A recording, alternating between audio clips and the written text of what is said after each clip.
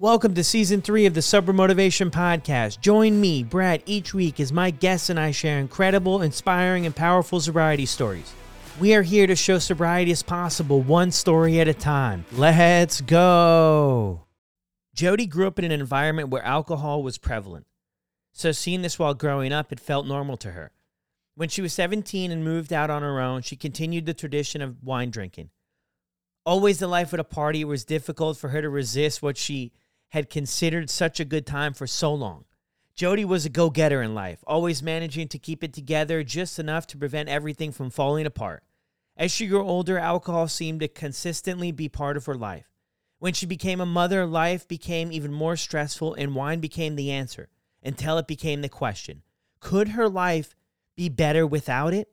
This is Jodi's story on the Sober Motivation Podcast. Sober Motivation is a community of support for our listeners. David, the owner of Sober Vet Coffee, relied on Sober Motivation as he began his sober journey while stationed overseas during the pandemic. Moving regularly can be a challenge, so building a support system at the base areas can alleviate some of this loneliness with each move. Coming together over coffee has been a great point of connection for him and his community. Eventually, he found a love of coffee roasting. Sober Vet Coffee offers roasted-to-order specialty coffee, and 20% of their profits go to organizations that support veterans' mental health. Use the discount code SOBERMOTIVATION for 10% off your order today, and give them a follow on Instagram, Sober Vet Coffee, and head over to SoberVetCoffee.com to place your order.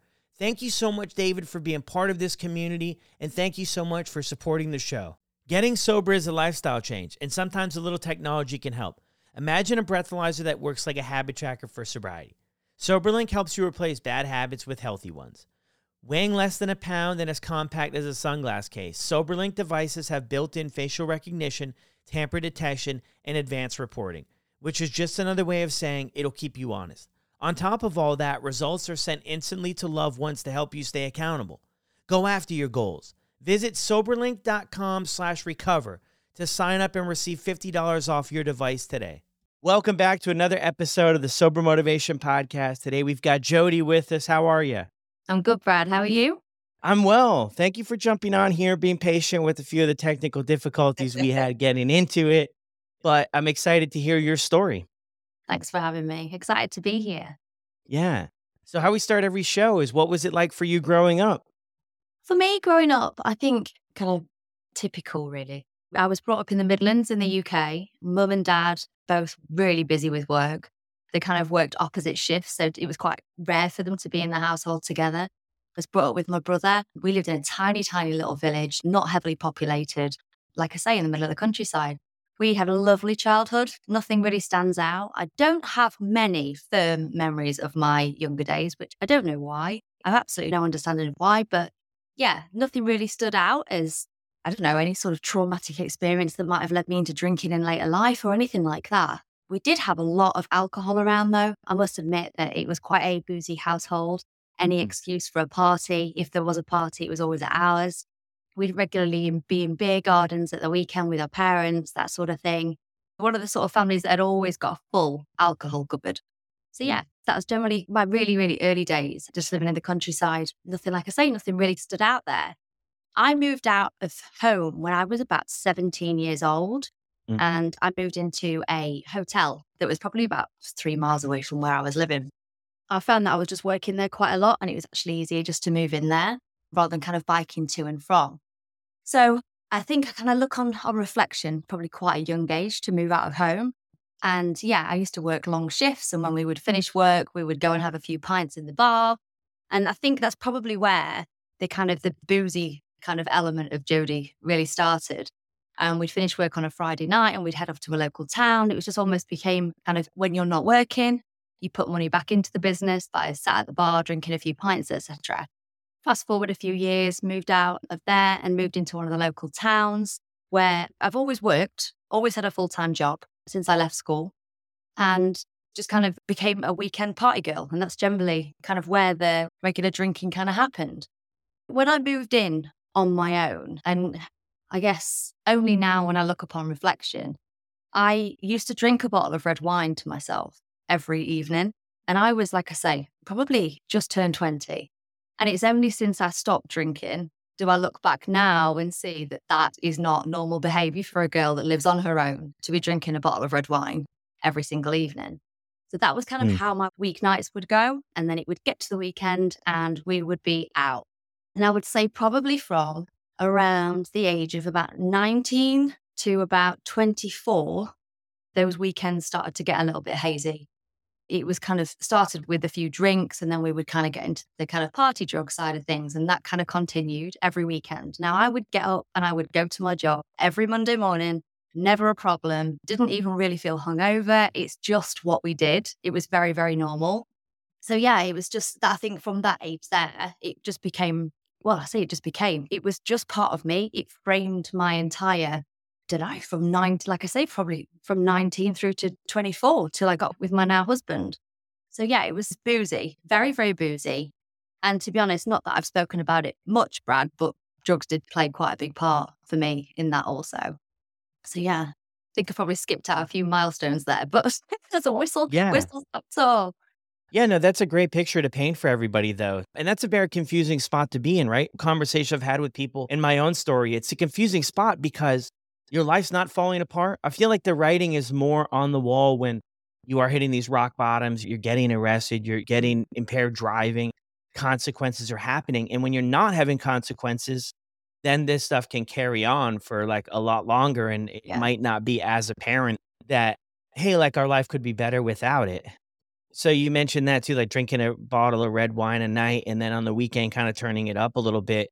Yeah. What was it like for you though? Because I know we talked a little bit before, this gray area drinking and what that looks like. We'll get into that more because I would love to hear more of your perspective on that and how that kind of played a role in your life. But were things coming up? Were there any consequences that you were experiencing? I mean, so up to that point there, that was just the typical thing that we did as the part of growing up, really. A lot of my friends left and went to uni, and I would imagine they were drinking as recklessly as I was.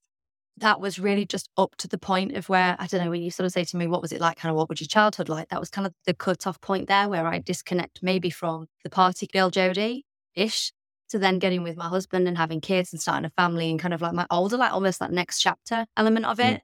I did get myself into a lot of tricky situations, I think, as the young people do when they're drinking and they're taking drugs at people's houses. I mean, generally, the party would be at mine, which was never really a good idea either because I used to take my rent from work and I'd put it in my kitchen drawer and I got access to all of that money.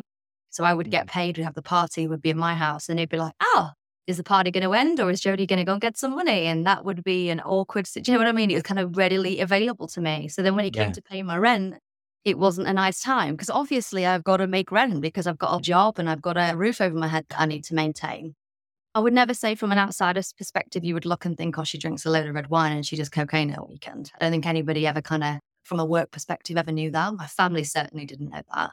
But we all just kept our shit together. We just all kept it down. We would party hard at a weekend and then we would get stuck into work. And I was successful at work also.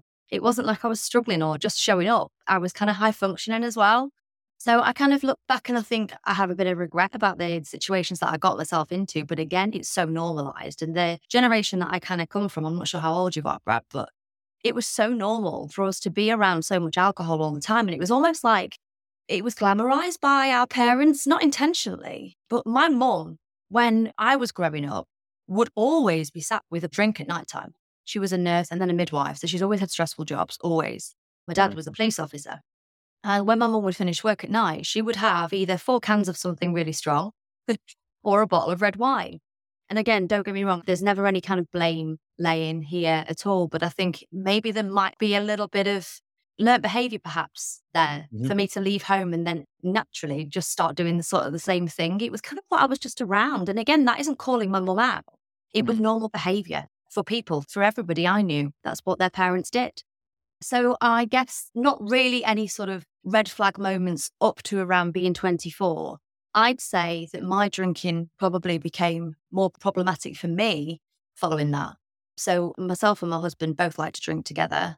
Become more apparent now since I've stopped drinking that I've always been the bad influence because he barely touches it now. But yeah, we've always liked to drink together. Our friends like a party. We've got quite a huge friendship circle and it's great and it's good. We always party together. But for me, the turning point for me or the difference for me is that my husband can just have one if he wants to. But at the same time, if we get back from a party, he's going to bed. I'm opening a bottle of wine. I've had enough. I've absolutely had enough. But in my planning, in that kind of like forward thinking, when we get back from the party, have I got enough to drink? That kind of like non-stop, never letting the party finish. And that's what I was like when I was doing drugs also. I heard you talking on a podcast, actually, I think it was your episode with Terry, where you would be at a party and there'd be something left and people would be asleep and you'd be like, what? That was me too. Like, are you crazy? Like, the party's not over because everything's still here. That was me too. So I didn't touch anything at all in terms of the drug side of things. Once my husband and I got together, that really kind of knocked things on the head for me. He's a lot more straight-laced than I was. He wasn't the party boy. He was a sensible guy. I'd known him for a long time. So yeah, it really kind of sorted me out, and it was just almost a non-negotiable. It was never even a conversation. It was almost like a cut of that part of my life. I was almost waiting for something, not like a knight in shining armor type of thing, but just waiting for a fresh start. And I think that's what that was for me. So I cut that tie there with that. And again, I never really blew it out of proportion. I never really made it a bigger deal than it was. It was just that part of me is done. That version of me sits in those days where I lived on my own, and that was great. So I don't think there was anything sort of strange in my drinking, probably with my first child, Dexter. Again, we just carried on as we always had done. Weekends where we would go on holiday, we would be in the pub a lot. Again, that was very normal. Even if we went for a walk in the countryside, we would end up in a village pub. Everything revolved around a country pub with an open fire and a few beers and a few wines for me. That was just the norm. And as we look back, Dale and I often reflect on that. It was a bloody massive part of our lives, and we didn't realise how much of a big part of our lives it was until I stopped drinking, because there was actually a big void for him as well, for Dale. Like, what do we do with our spare time? And he wasn't more on the, I want a drink, let's go to the pub. That was what we'd always done. It was a bit of a void, if that makes sense. Yeah, it is. And I want to touch on something there too. Yeah. Before we go, and this is incredible, but yeah, it's a way to connect, right? That's the way drinking started out for me, is the alcohol was a way to connect with other people. And then you build, like, I built connections and I really didn't know how to build them without it. It was like, what do you want to do? Well, let's go and do this. This is how we pass the time. This is how we connect. It kind of lowered the guard a little bit. So I could be like maybe more vulnerable and do that stuff. So that's a really interesting point that you bring that up, because I feel like in so many of our stories, it serves such a big purpose. And you bring up the fact that so much of your life is revolving around it. And it's like, same here. I can relate to that 110%. But like you mentioned too, I think is a home run there. Is like, we don't see that until we step away from it. You know, you'll talk to some people that are still struggling and you can see it because you're stepping back and you're looking into it. Not to be judgmental towards people, but if you mention to them like, hey, you know, you could maybe do something different. And they're like, with what? Not, you know, nothing. It's like that denial, right? And you live there and you can see it, but you can only really see it when you take a step back. So I love that. But I think that's the thing though, Brad, as well, is it's almost like, well, why would I? Like, if somebody doesn't recognize that they have an issue with drinking or that it might be problematic, if you were to ever suggest that, it's almost like they can't even get their head in the same mind space, because why would they? Because this is what we do. This is what society does. It's what we've always done. It's like they can't even get their head into that space. That makes sense. 110%. Yeah. But yeah, so it was a big thing. And I think Dale definitely has struggled with that. We were each other's drinking buddies, and we used to be proud of that. We would say we were each other's drinking buddies. And not too long before I stopped drinking, we'd go away for the weekend and we'd be for the pint and we'd go to the gigs and the music shows and all that sort of thing. And it's been about kind of showing him and proving to him that we can still do that stuff together.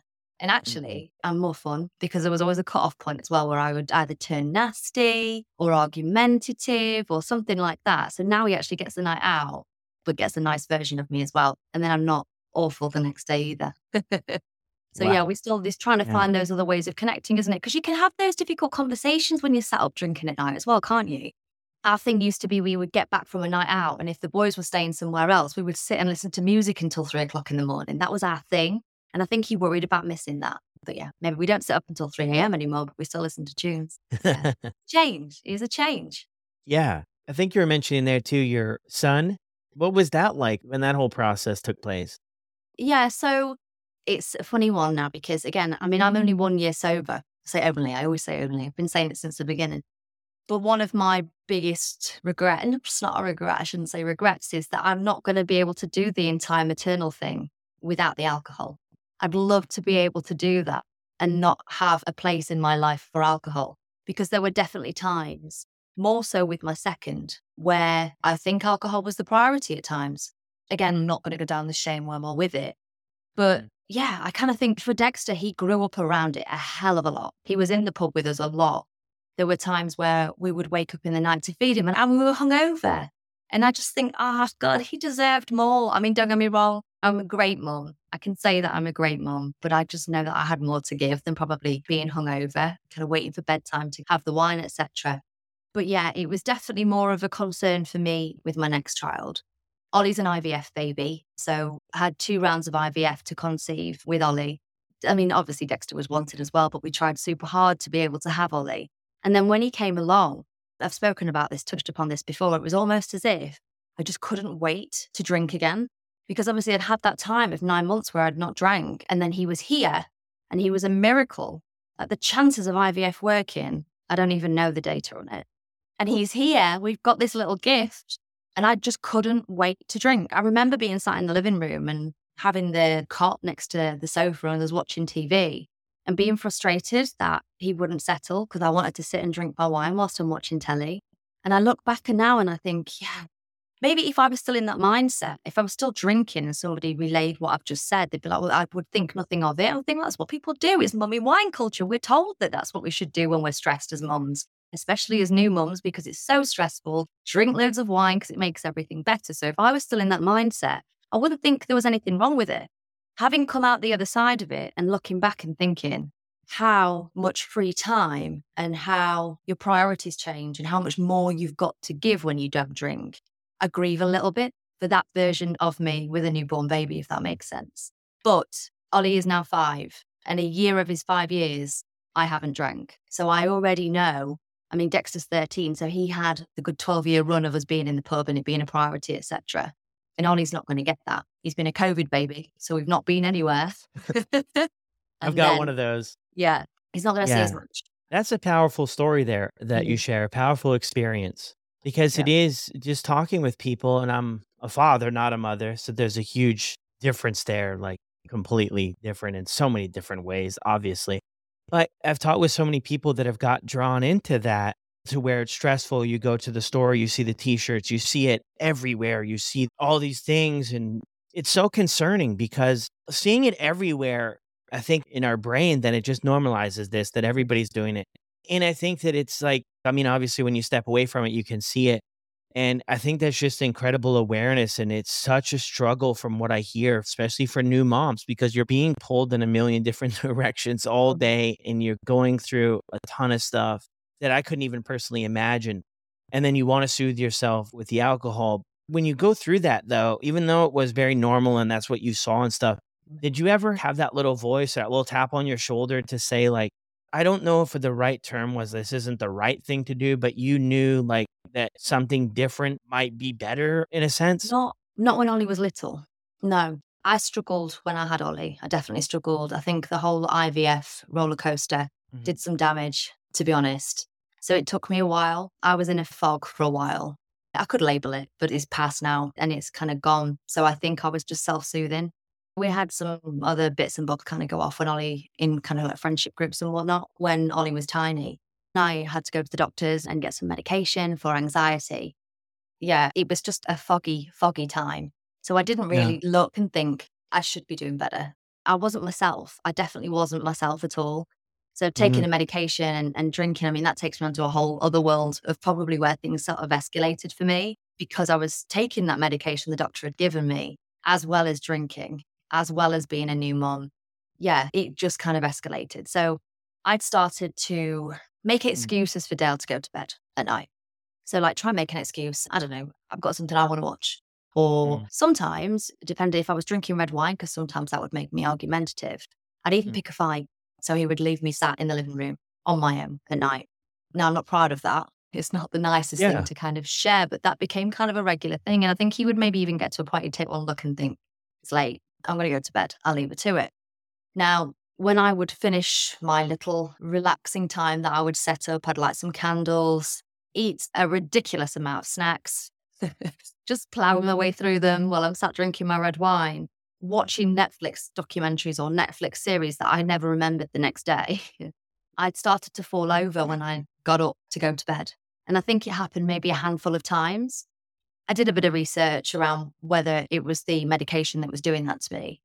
And in my heart of hearts, I mean, people always say, oh, the doctor never asked me whether I should drink on this medication or not. And they blame the doctor for it. And I think there's definitely something in that for sure, that there needs to be more of a thorough examination or a conversation around before these pills are given out to people. I do agree with that.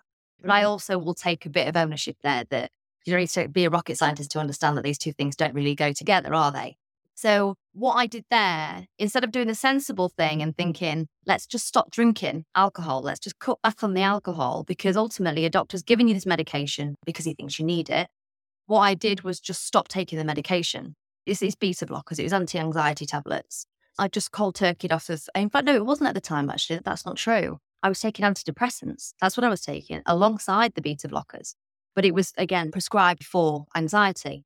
So I just cold turkeyed off the tablets. And I didn't know that you couldn't do that. I just stopped doing it, which I think everybody knows. You should try and wean yourself gently off these things. Yeah. So even at that time, I didn't stop drinking as much as you are doing. I just stopped the medication. It was almost like I got it on such a pedestal that it couldn't possibly be the alcohol. So yeah, so that kind of was a bit of a turning point for me, where I'm just making an excuse to sit on my own, try and kind of make Dale go away, leave me to it. And then I'd started falling, getting these bruises, and then I'd cold turkey myself off medication. But Brad, to be honest with you, none of this, I don't know whether I was in complete denial, to be honest with you, or whether it was just so normalized and it's just been a part of my life for so long. But it was only when I started listening to other people's sobriety stories and they were labeling the same actions of what I was doing as red flags. It took for me to hear other people labeling those things for me to realize that my drinking was problematic. I didn't realize it at the time at all. I had no idea. I just thought this was normal. Thought it was normal. Yeah, I hear you on that. Yeah, it's so powerful to hear other people's stories, because then we can identify with bits and pieces, and we can hear our own story a little bit inside of it. But yeah, it's interesting because I think when you look back now, well, you obviously see all the red flags, right? Red flag here and everything. But yeah, that denial can be so strong. And it's something that works so well until it doesn't. That was my experience anyway. This stuff worked so well. I just had so many insecurities and I didn't really like the person I was. And I was struggling with so many different areas of my childhood and everything else. And this just quieted the voices down about I wasn't good enough and I'll never be anything. Like, and the weird thing about it was, at first it worked for the whole night. And then towards the end, it would only be like 1-2 hour windows. But it's also interesting too with your isolation thing, because that's the way I got towards the end of my substance use. I didn't want other people around. It started out as a social aspect, but I didn't want other people around because I wanted to do it the way I wanted to do it. And I didn't know any other people that did it the way I did it. And I didn't want them saying anything, because people would sometimes say things, right? Like, let's call it a night. And I don't want to hear that. I don't want to hear any of that, or that's enough. Like, I wasn't trying to hear any of that stuff. So I can relate with you on that. You just want to be kind of left alone to do your thing, and you don't want anybody to have anything to say about it. No, you don't want any judgment. My biggest fear has always been to be partway through a conversation with somebody and to start slurring. It's always been my thing. I don't know where it's come from. I don't know whether it's maybe conversations with my mom, maybe because we used to sit and drink wine together when I was growing up. And either if she started slurring, I knew she'd had too much. If I started slurring, she knew I'd had too much, and the conversation would change. So I think that perhaps I was scared of that one. I knew I'd had too much to drink. We'd have a nice conversation. It was a nice night. And I knew the point it was going to turn, because ultimately I was going to black out. Do you know what I mean? So I'm going to sat there with my husband and I'm not going to remember any of those conversations. So I want him out of the picture. Yeah, bringing up blacking out too. Like, that's a lot of people's story too, when you mix medication with the alcohol. But I think bring back to the doctor thing too about, I mean, doctors have to be diligent too with prescribing. I mean, obviously, I think they're getting more and more informed because of everything that's happened in that aspect. But I think back to different situations when I was asked questions and I would just say, oh, no, drinking, no, not that much. Like, it was funny though, because I thought I was tricking them, but like the guidelines, I mean, here in Canada, they're kind of suggesting like 2 drinks per week. Yeah. And it used to be 15 drinks per week. And I didn't know that, you know what I mean? Like, going way back, and that been 15 drink guideline has been there, I think, for a long time. So when I go back to like my 20s, I had surgeries and different things that had to be done, or injuries, or went to the hospital, and they would frequently ask you that question. One time I was really intoxicated and thought it'd be a good idea to play a pickup game of basketball.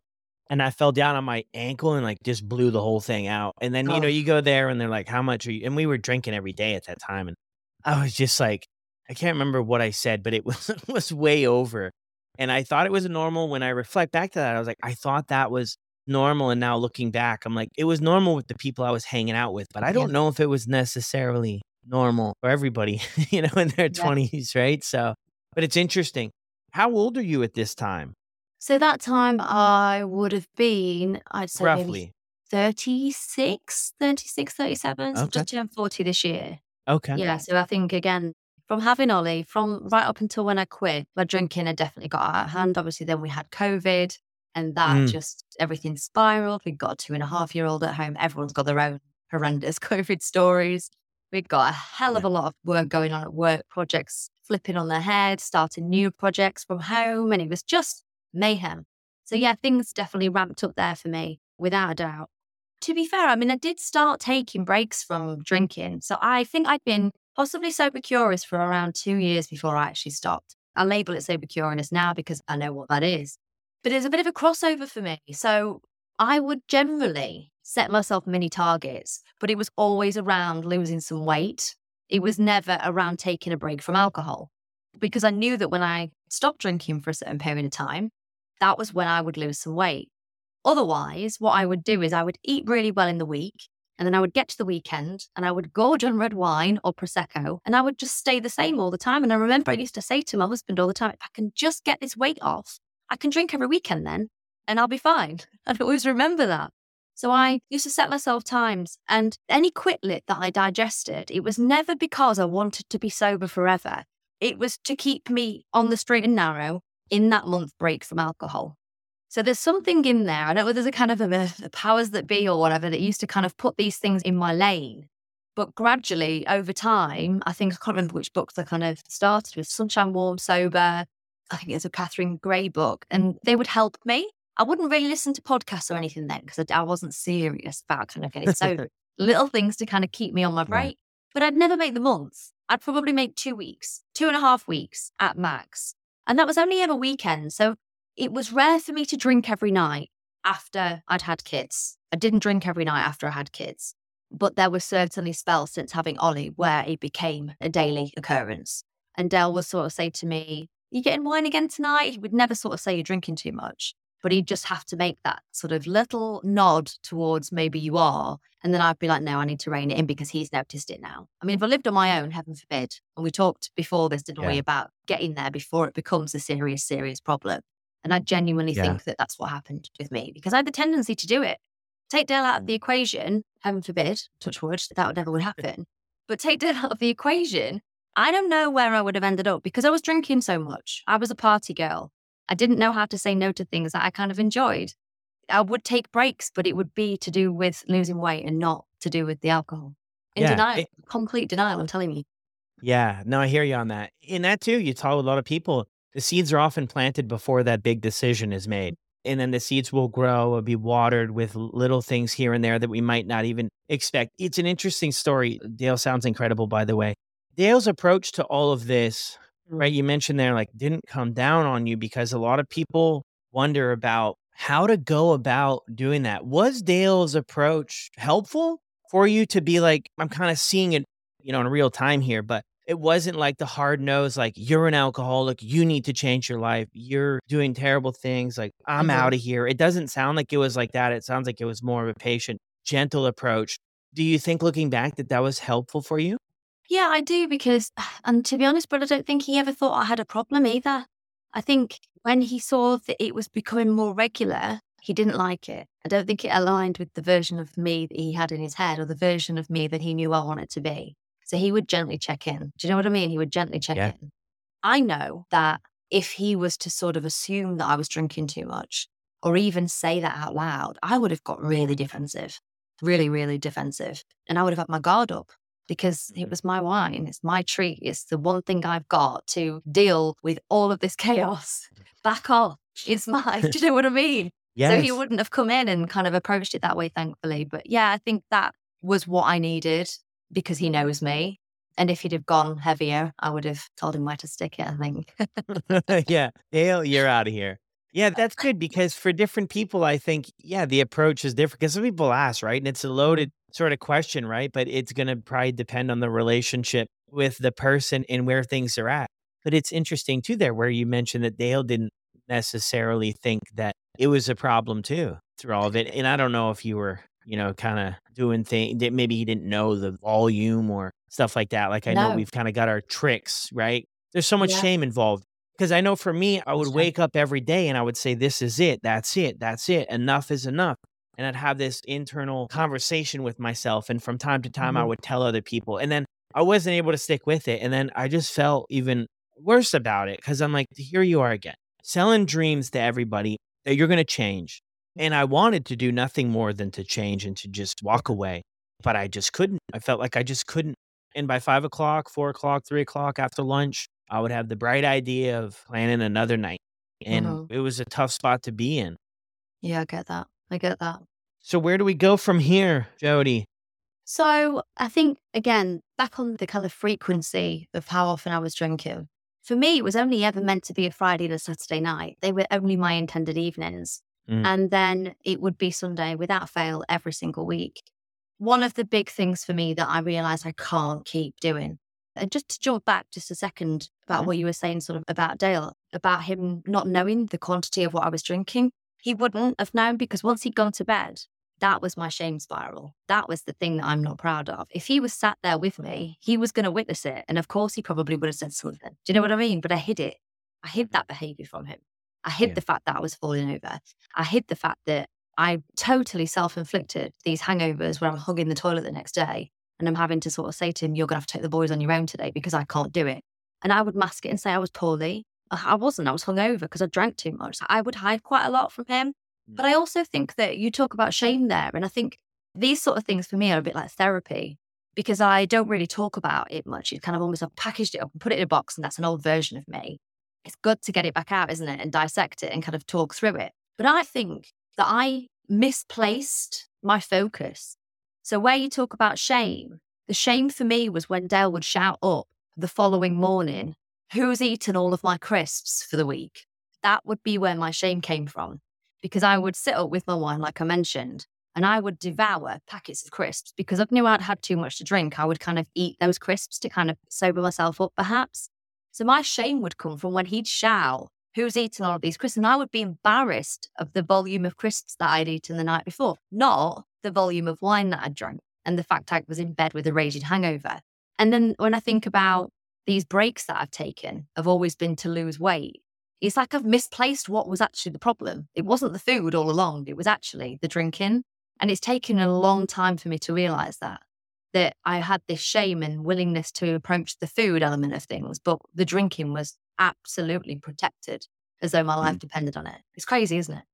Yeah, but it's the story of so many of us, right? Like, I mean, when we look back, yeah, we're just like, oh my goodness, where did we go wrong here, Yeah. right? Like, what were we thinking? Yeah, But it's the reality. Like, it I'm is. with you on so much of that stuff. When I look back at my story, I'm like, for one, I'm grateful to even be alive, For for sure. one thing, because there were many situations that I was involved with that things could have really, really went the other way. So that's Mhm. like, one thing. But yeah, looking back, and that's why I think it is good we talk about this stuff. We Yeah. let people know that it's okay because if we can share the tough parts of the journey, the hard parts of the journey, I think it gives other people permission to do the It does. same.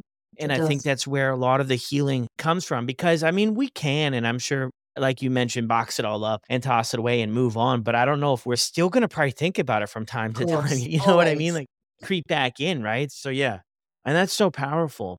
But Mhm. it's hard though. Like Oh, even me being in recovery for 13 years, like it's still hard, right? It's still mhm. hard to work Yes. through things. For you being in recovery and so do you consider yourself sober or alcohol free or I don't drink or A bit of both, really. I mean, I kind of call myself, my Instagram is Sober Flourish, so I would relate to being sober. Alcohol free or sober makes no odds to me whatsoever. However, I have recently been told or read somewhere, or can't remember, it was a message or something that told me that I shouldn't use the word sober unless I identified as an alcoholic. And I was kind of, hang on a minute. We're trying to remove all stigma from any form of drinking. It doesn't matter where your starting place is. If you want to call it sober, or alcohol free, my opinion is just go for it. But yeah, I mean, yeah. I might be wrong. I don't know whether I'm wrong there or whether there is a rule. I don't know if there's a rule. Is there a rule? I haven't heard it. If there is one, I'm a rule breaker anyway. Me Same. personally, I'm a rule breaker. So, I mean, if there is a rule out there for it, like I'll probably be the first one to break it. It is interesting, yeah, because it's really strange. Sometimes in this recovery sobriety space where there are all these unwritten guidelines, but Yeah. like I'm going to do my thing. And if you want to hang out for it and check it out, like let's do it. Yeah. If you don't, like more power to you. Nothing but love your way. But Yeah. like, I got to go. Like, I just don't We're have all time trying to for that. achieve we're all trying to achieve the same thing, aren't we? At the end of Yeah, the day. it's exactly, and it's just a better life, and whatever Yeah. way you take. If I wanna go to I'm in Canada, so say I wanna drive to Toronto, there's a bunch of different ways I can take. All the ways are gonna end me up at the same Mhm. place. Some are Yeah. gonna take longer, some are shorter, some I get to see some good stuff, others is just a highway. But I think it's so important that yeah, I mean, there's different roads that people are gonna take and how they're gonna do it, so I love that. No, that's incredible. Then you said a year, you mentioned 1 year. Yeah, it's been a year. It has been a year. Wow. So on the 30th of August, it was a year. It's a bit of a weird one for me because I never had that moment where it was, that's enough. Enough is enough. You have to stop. Things have got out Mhm. of control. Like I said to you, I never identified as having any red flags or problematic drinking. It was just I took it a bit too far. I was struggling with hangovers. It was just the norm. I've been Mm, away on holiday with my husband on an all inclusive break with my kids. And again, a few flags popped up there, but again, didn't recognize them. And got mm, back and just sort of said, you know what, I'm going to do 100 days. I was desperate to get some weight off. I'd put on quite a lot of weight during COVID, a hell of a lot of weight, actually. And I was desperately unhappy with my shape. I don't think there's many, well, hopefully more so now, but I've never really been that happy with my body anyway. So during COVID and all that excessive drinking and the medication, it did get out of control. So coming back off the holiday with the additional weight gain from the break, I decided I was going to take a 100-day break from alcohol again to lose weight. Nothing to do with the booze, nothing to do with the health implications, what it's doing to my brain or anything like that. It was just purely just to get some weight off. And in that first 30 days, I did a kind of crash course, as much information, educational content I possibly could. I would have in my ears at every single opportunity. And the turning point and the tipping points, there were two actually. So you'll be familiar with Doc Amen and his brain scanning and the visualization there of the imagery that he has for alcoholics, moderate drinker, non-drinker, etc., etc. So that for me was one turning point. But also the one book that really made a difference for me was the Alan Carr's Easy Way to Stop Drinking for Women. mm, Very hypnotic, very repetitive, bloody worked for me. And it was a very weird process for me because 30 days in to a 100-day break, never any intention of never drinking again, I categorically knew I would never, ever touch alcohol ever again. And it was such a strange sensation for me because it almost felt like I went into a period of grief.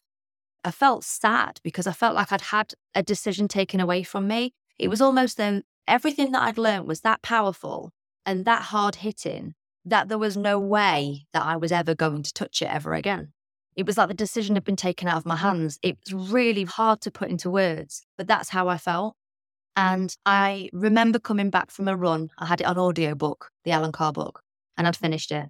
And I remember coming home from that run and my husband saying to me, what's wrong? Why are you so sad? Why are you so mardy? And I explained to him and I just said, that's it, it's done. And for something that was such a huge part of my life, it felt like that decision had been made and it was just a really bizarre sensation. So from then on, at 30 days, I knew I wasn't going to touch it again. I wasn't scared to say forever. It still made the hair stand on the back of my neck, but I knew it was a decision forever in that 30 days, just because of everything that I'd kind of put in my ears, listening to people's stories that were exactly the same as mine, and that they were saying that that was problematic. And I was like, hang on a minute. If all of these different people are saying that my regular behavior is problematic, then I've got an issue here. I've got an issue and I can't keep ignoring it. yeah. Wow, that's powerful. And it's interesting too because, yeah, there wasn't like a rock bottom type thing for you. A lot more people are coming out with these stories, right? Mm. About there wasn't this big blowout type thing. What I think happened here is that you were working, and you mentioned before, you had kind of started these breaks. You had started kind of exploring this. And then you read the book and the Alan Carr book too. I've heard good things. I've heard some weird things about Yeah. people's experience with it. And I did the quit smoking. I read the quit smoking book I and it did was too. yeah, and it was good. I'm imagining it's like just like that for It's the same. It's exactly the same. And it got me to stop smoking many, many years ago as well, from 20 a day to nothing. And I don't know what it is in his style. I've no idea. that's incredible.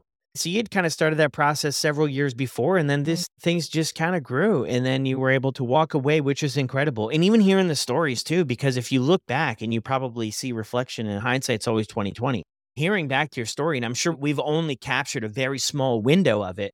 Yeah, it was a lot going on. I mean, drinking was like, I'm obviously not diagnosing you or anything, but I'm like, hey, there's red flags a long time ago in the story, right? And you can kind of see that now. And same with my story, like stuff that I thought was like quote unquote normal. When I look back, I'm like, dude, that was not like that. That was denial. Everybody was not doing that, but I was like, oh yeah, it's It's good. crazy. I was just going to say, I mean, I know that my friends weren't sitting in their apartments on their own drinking red wine. So as much as Mhm. say that was normal, I felt that was normal because I'd learned that behavior from family members, but my friends weren't doing that. Now, my eldest is 13, coming up to 14. In 3 years' time, if I visualize him sat in an apartment drinking a bottle of red wine every night, and I just think, God, it's crazy. That couldn't happen. Different times completely. But yeah, a lot of it was wrong, a hell of a lot. I almost touched on it earlier again. It was another one of the big red flags for me was the drinking regularly bleeded into 4 days out of 7. So as much as I say, no, I didn't, it wasn't problematic drink. I only drank at weekends. Well, 4 days out of 7 is a hell of a lot of alcohol. And on a Sunday morning, what I'd started doing was when you have that hangover, oh my God, you're waking up 3:30, 4 a.m. in the morning, your heart beating out of your chest. You've got that roll Mhm. call of, shit, right, I've got to do a weekly trade. I'm presenting to the director at 9. I've got to get the kids up. I've got to get them ready. I've got to do pack up. I've got to get myself ready. I need to make sure I have some fat, some starch to soak up the alcohol. I need to make sure, have I had enough sleep to be able to drive the kids to school? All of this roll call going through your head at 4 a.m. in the morning, every single week. And no one else did that to me other than myself. And every Friday night, my rule was do not do the Monday morning thing. Do not put yourself in. And every bloody week towards the end, that was how I started my Monday morning. So I would wake up 4 a.m., lean over, take a beta blocker to steady my heart rate and try for the life of me to get back to sleep, but I couldn't. So that was every single week, every week. And I was just sick of my own bullshit, Brad. I was so sick of it. And I was doing that to myself. So as much as I say I didn't know what I was doing to myself and that I never saw it as a problem, I think it's got to be denial. It's almost like a thought would come in and I'd package it off because it means I've got to do something with it. If I accept the fact I've got a problem, I've got to do something about it. So I just Yeah. ignored it over and over Yeah. again. I hear you on that. Yeah. And it sounds like the rest of your life too. I mean, things were pretty high functioning. You were Oh, for moving and sure. shaking. And that's another thing when you talk with people that see, when you start to drink a lot, then you can drink a lot more. And I think that our bodies are breaking this stuff down super fast, as opposed to other people who aren't seasoned veterans. It's Yeah. just you're building up that tolerance and you're able to have more. And you have to have more to get that effect that we once did, right? When we first started, it was, 1 or 2 drinks or like a bottle would have it, I was never a wine drinker, but a bottle might have you like really drunk.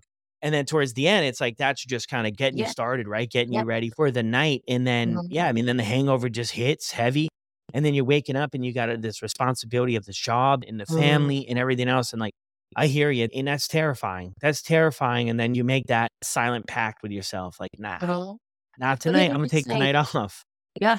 And then you don't. It gets to 4 o'clock and you're back on it again. Yeah. People always say it's one decision away from a completely different life.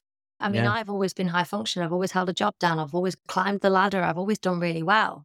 But I think had I not got those jobs to get up for the next day, because you're going to look at COVID, people that maybe didn't even drink hardly at all, their Mm. drinking patterns completely changed, Mm. let alone people that already really had an issue with drinking too much at a weekend.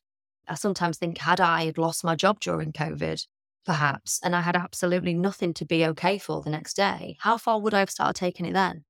And that sort of interests me. That interests me a lot. And that's what kind of leads me into where I'm at now from a personal perspective. And like my Instagram account, I started it. And I mean, God, what you do is incredible. The reach you must have and the lives you're changing and the help that you're giving, it's remarkable, but it's unbelievable. From my perspective, I just want to serve now. I want to be able to help others see what I hid from myself. I want people to kind of see and recognize behaviors in my story the same as I did in others. And I've often said, I feel nervous about doing these sorts of things. I'm not a great public speaker. You would think I should be for the job that I do, but I'm not a fan of it at all. But I will put myself through any form of discomfort if it helps one more person. If it is, so when you get that message, that inbox message, which you get so many, I see you share them and they're incredible. Just that one person that you've helped, you think it is all worth it. It is worth it. And Yeah. that's where I'm at now. It's just trying to kind of package up in a way, whether it's a daily quote, whether it's a respond in a voice note in my inbox, whether it's a newsletter, whatever it might be, to try and normalize recognizing you've got a problem with it. Yeah, that's so powerful. And by the way, you are an incredible speaker.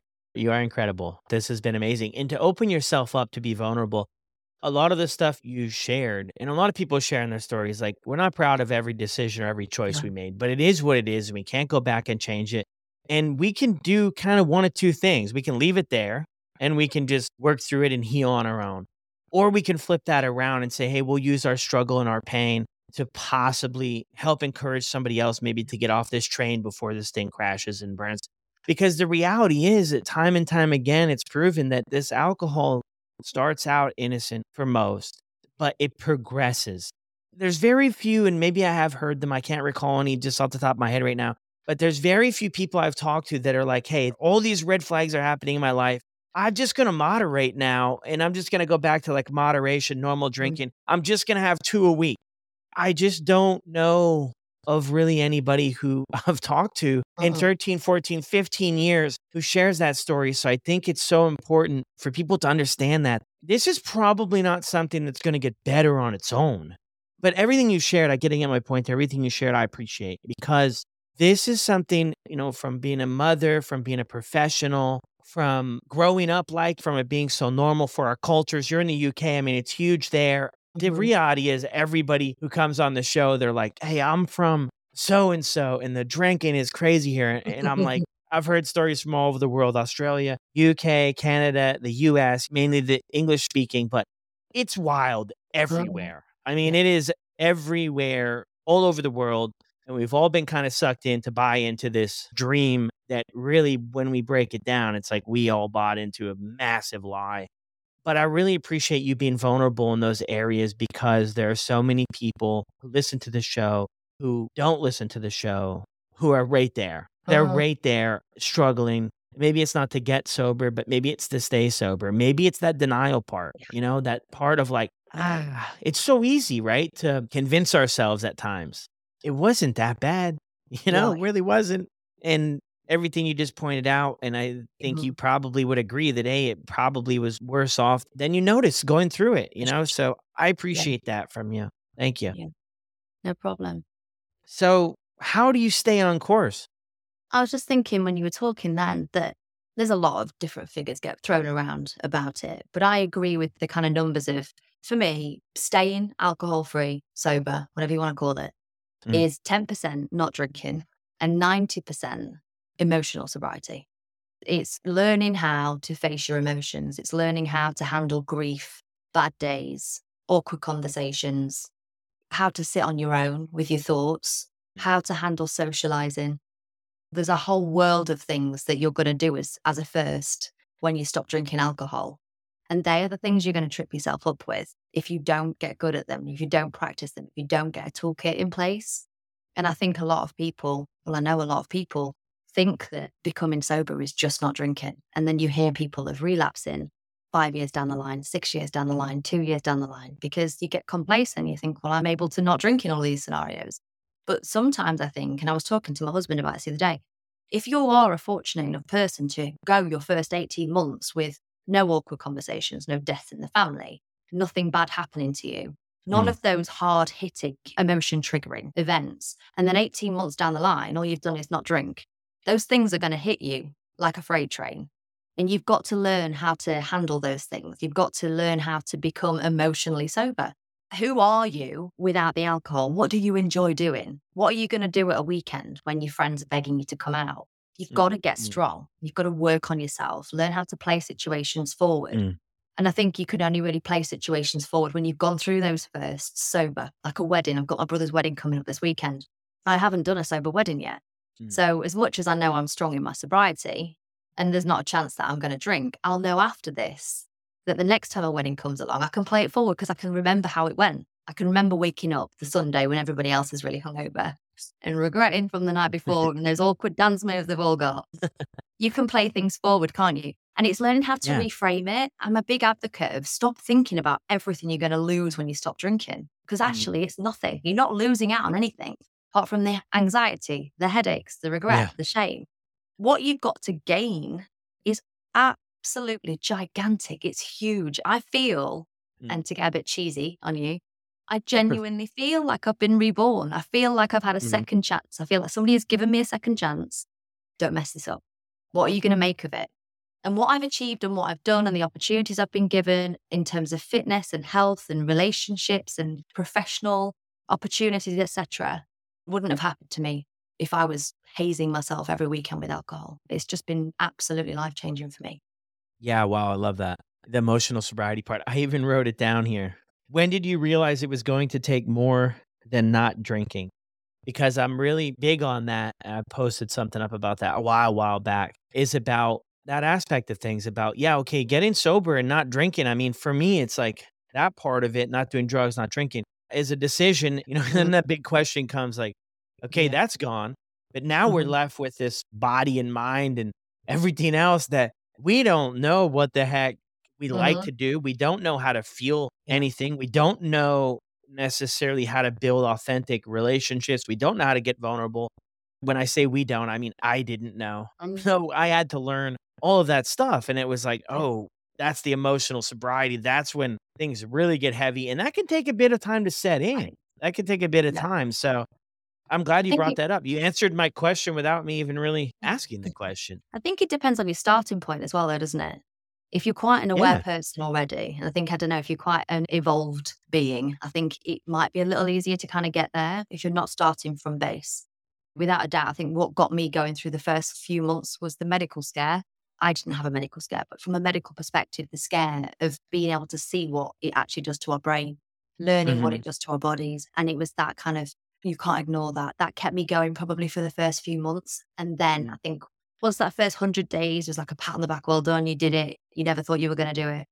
And I think it's after those first few months when you allow yourself to start socializing a bit more, you realize Mm. you weren't well equipped when somebody said, why aren't you drinking? So you know you need to do work on that. And it's taking little bits, isn't it? It's like a jigsaw puzzle. You kind of Yeah. piece it together.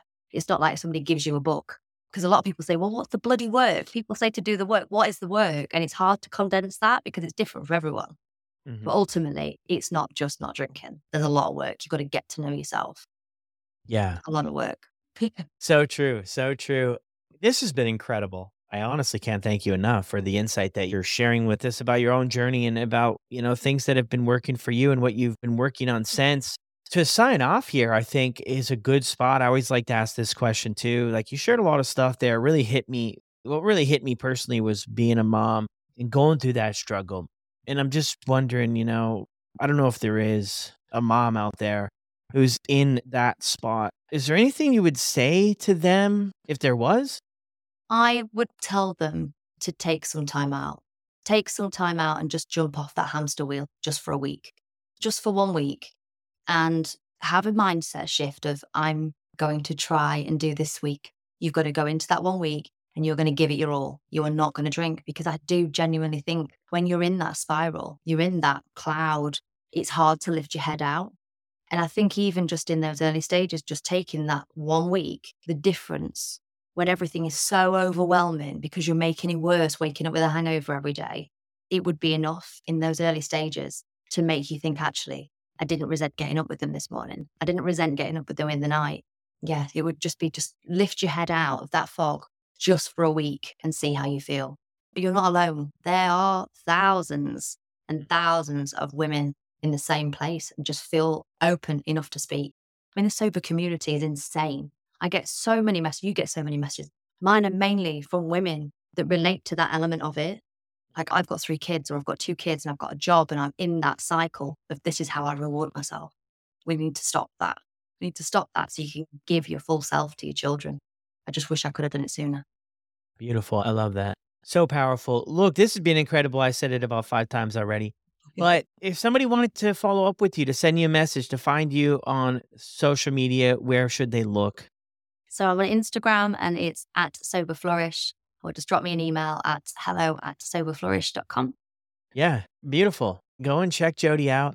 Sober Flourish. Send her a message. If you enjoyed the show as much as I did, send her a message. Say thank you. That's always so powerful. People come on the show here, and Jodi especially, and they share a vulnerable, open story with kind of the world. I think it's so important that we show them support and some kindness for doing that. So be sure to do that. And I think that's it. Did you have anything you wanted to close with? No, I just think if anybody's even remotely contemplating taking some time off from alcohol, give it a whirl. It is literally the best thing I've ever done. Thank you for having me. So grateful for Jodi to pop on here and share her story. What an incredible comeback. What an incredible transformation. Thank you so much for being so open, vulnerable, and honest with us on the show, Jodi.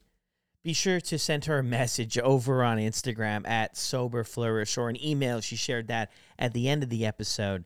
That was incredibly powerful, and I know so many of you are going to be able to connect with that story. Sharing stories like that reduce the stigma and the shame involved with people getting help. And for that, I'm grateful. And I'll see you on the next one.